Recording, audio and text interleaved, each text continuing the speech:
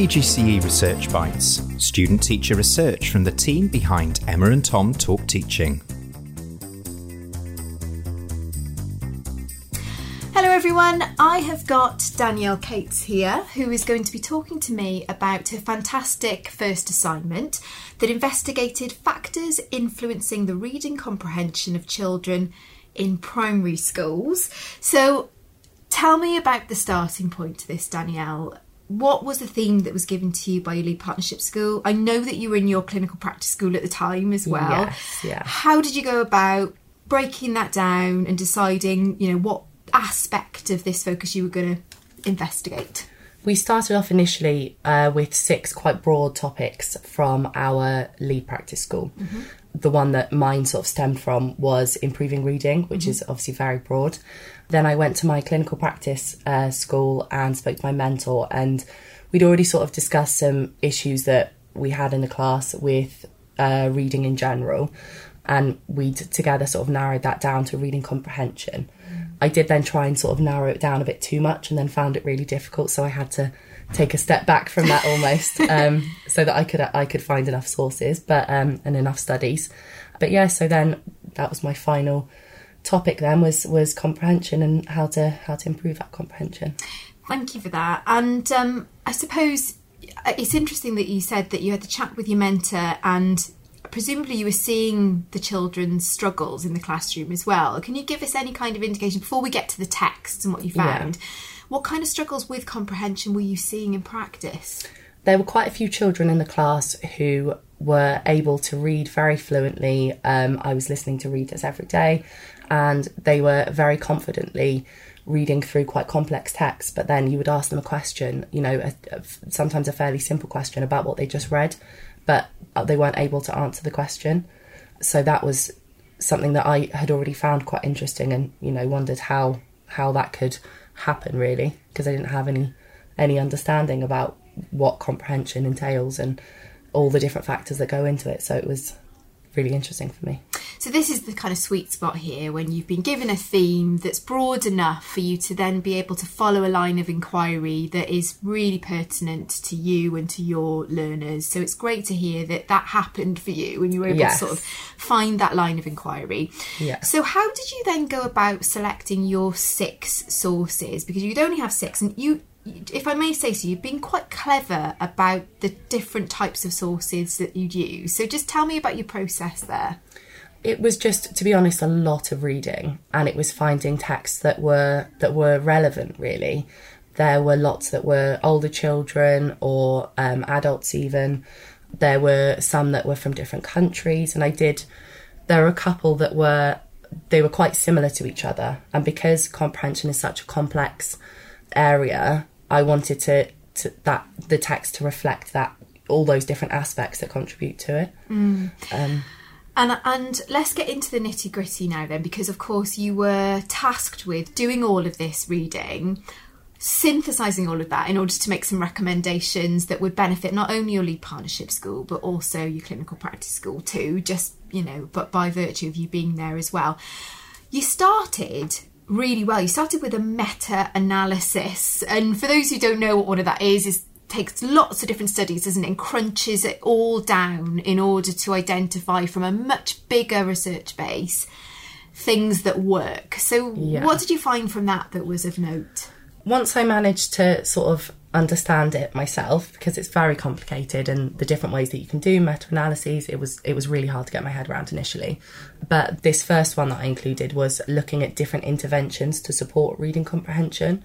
There are loads of different types of interventions that you could do, but I found through that study reading strategy, so it could be skimming, scanning, things like that, all these different strategies, which is quite broad really, and background knowledge interventions were the most useful. But then if you also add another layer to that and have motivational strategies included alongside those other strategies, then that can really help to support children's comprehension when reading. And then you had sandwiched in between an Estin thematic report some other individual sort of case studies that were really specific to a particular area of the world, groups of learners and your particular age range, and that we're looking at different facets of comprehension. So can you give me a bit of a summary of what you found from those before we get to the Estin one? Because you were quite clever about where you put that, I thought. Yeah. The second entry that I had was looking at morphological awareness, which I've always actually really enjoyed, sort of picking apart words in that way. It's, roots, suffixes, and that's something that can really support children for all abilities and then all age groups. So I'm really glad I included that one and got to sort of pick that study apart, because it's something that it affects my practice now, and it's something that I do quite regularly, do at every opportunity. Can I ask then, just because there might be some people out there that don't really use that in their practice and might not even know what you mean by morphological awareness, and I understand, you talked about prefixes and suffixes. In practice, what are you doing when you're pre-teaching, I would imagine, some of these roots and morphemes? What are you doing, and how is that influencing comprehension?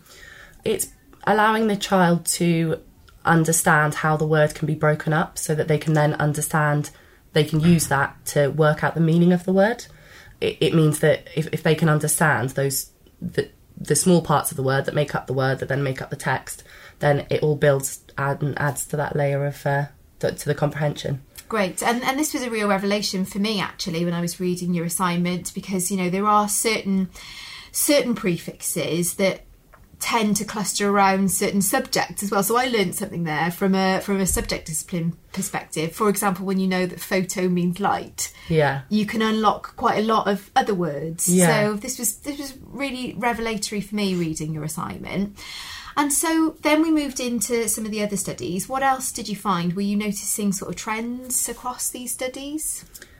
The biggest trend, or the biggest learning from all of them combined, is that there's just so many different factors that contribute to comprehension. And there's not one thing that works the best, and there's not one thing that will work in isolation. If you're trying to help children understand what they're reading, they all work together, and some aspects will work better together. It's very complicated, but I think that if you're looking at all of these aspects and trying to incorporate them into your practice, then you're going to help the children with their reading.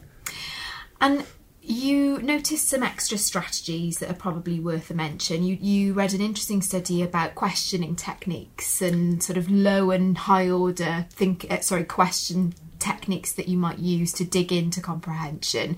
What was interesting about that?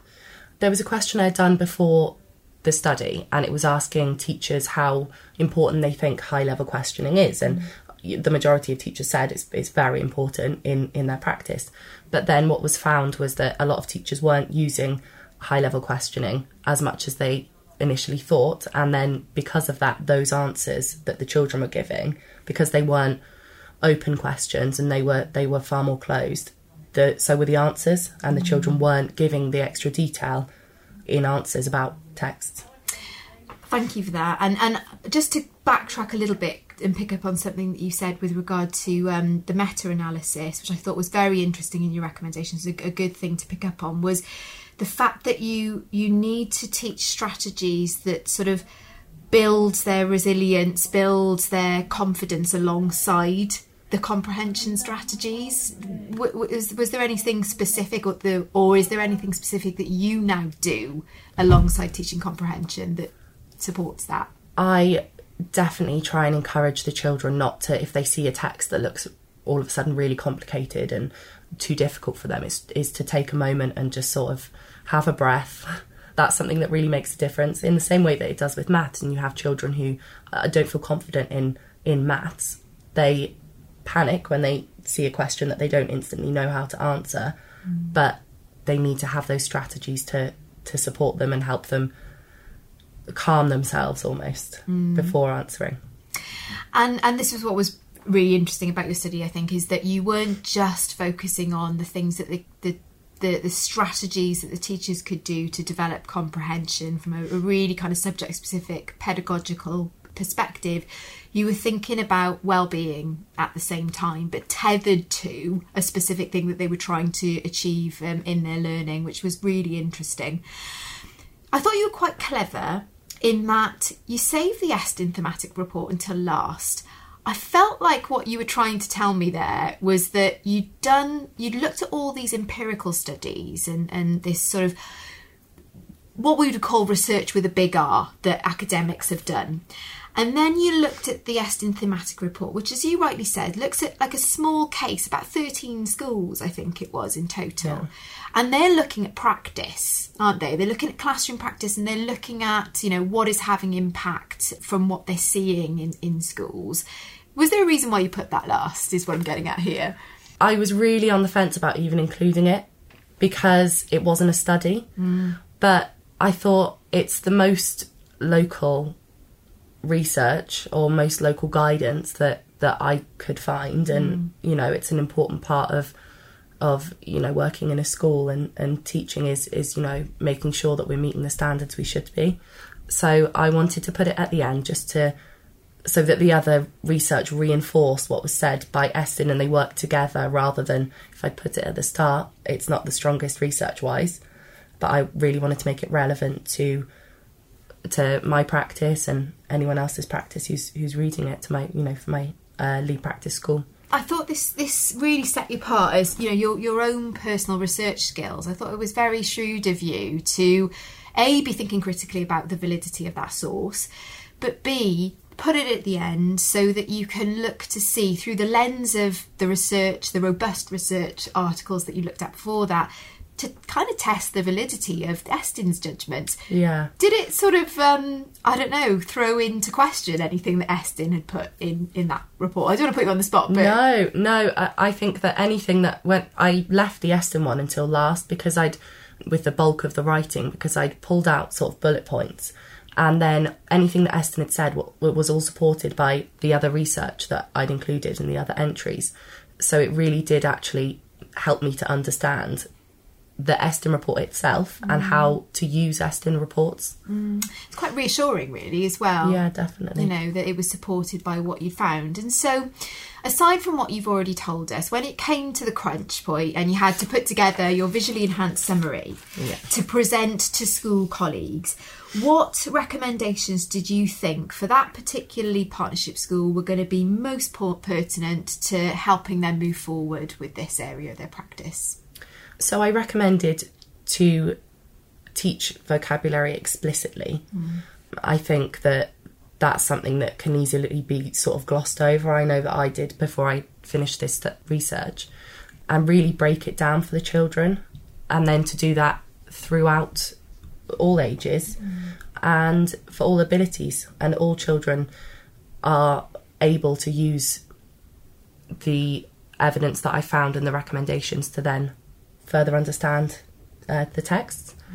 And then I also recommended, when choosing reading interventions, and this was mostly through the Estin report as well, including background knowledge and including reading strategies, but then also reviewing those regularly and assessing how well they actually work, doing that on a regular basis, and then high level questioning as well. I think that was a really big one that has changed my practice, is really thinking every time I'm asking a question and planning my questioning as well, ensuring that it's high level for all abilities.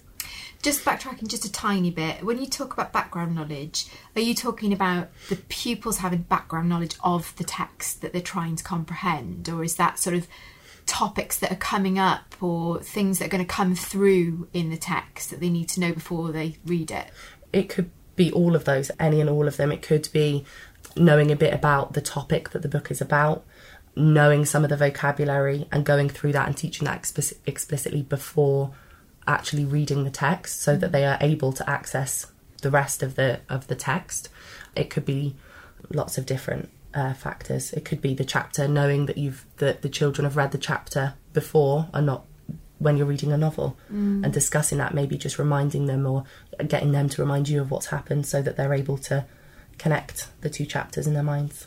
Thank you for that. And, you know, we like to sort of ask our students who've gone through this whole process whilst training to be a teacher, you're developing your academic skills. Like, what did you personally get out of doing this assignment? It's really affected how I teach, and until really it got towards the end and I was talking about the recommendations and I was putting together the visually enhanced summary, I sort of looked back over the previous couple of weeks of teaching, and I can do the same now, look back, and I'm including a lot of these things. I'm teaching vocabulary explicitly. I'm breaking down the words, even in, you know, I'm in year 3 at the moment, so we do that in GGR most days. We'll break down words that we don't know. I'll have a look beforehand and see what the root of that, or what the etymology of that word is, if that helps, if that's going to help them understand it. It's loads of different ways that I've sort of just tweaked maybe how I teach, but it's made a huge impact, definitely. Good to hear. And final question, Danielle, because you've given us so much there. For anybody about to embark on assignment 1 now, because these resources we hope are going to be useful to students in the future, any advice you would give them if they're about to begin? I think just start reading early so that it's not overwhelming, because some of the research is so dense and full of really complicated language. That really helped me, and it made me feel like I wasn't panicking the last few weeks to keep reading. I was tweaking constantly the actual bulk of the essay. And then use your mentor as well, because they're so knowledgeable. They know the children in the class so well.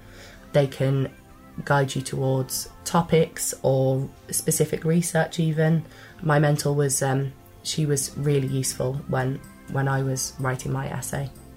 Really sage advice. Danielle, thank you very much. It was a pleasure and a privilege reading your work, and good luck with the rest of the course and assignment 2. Thank you very much.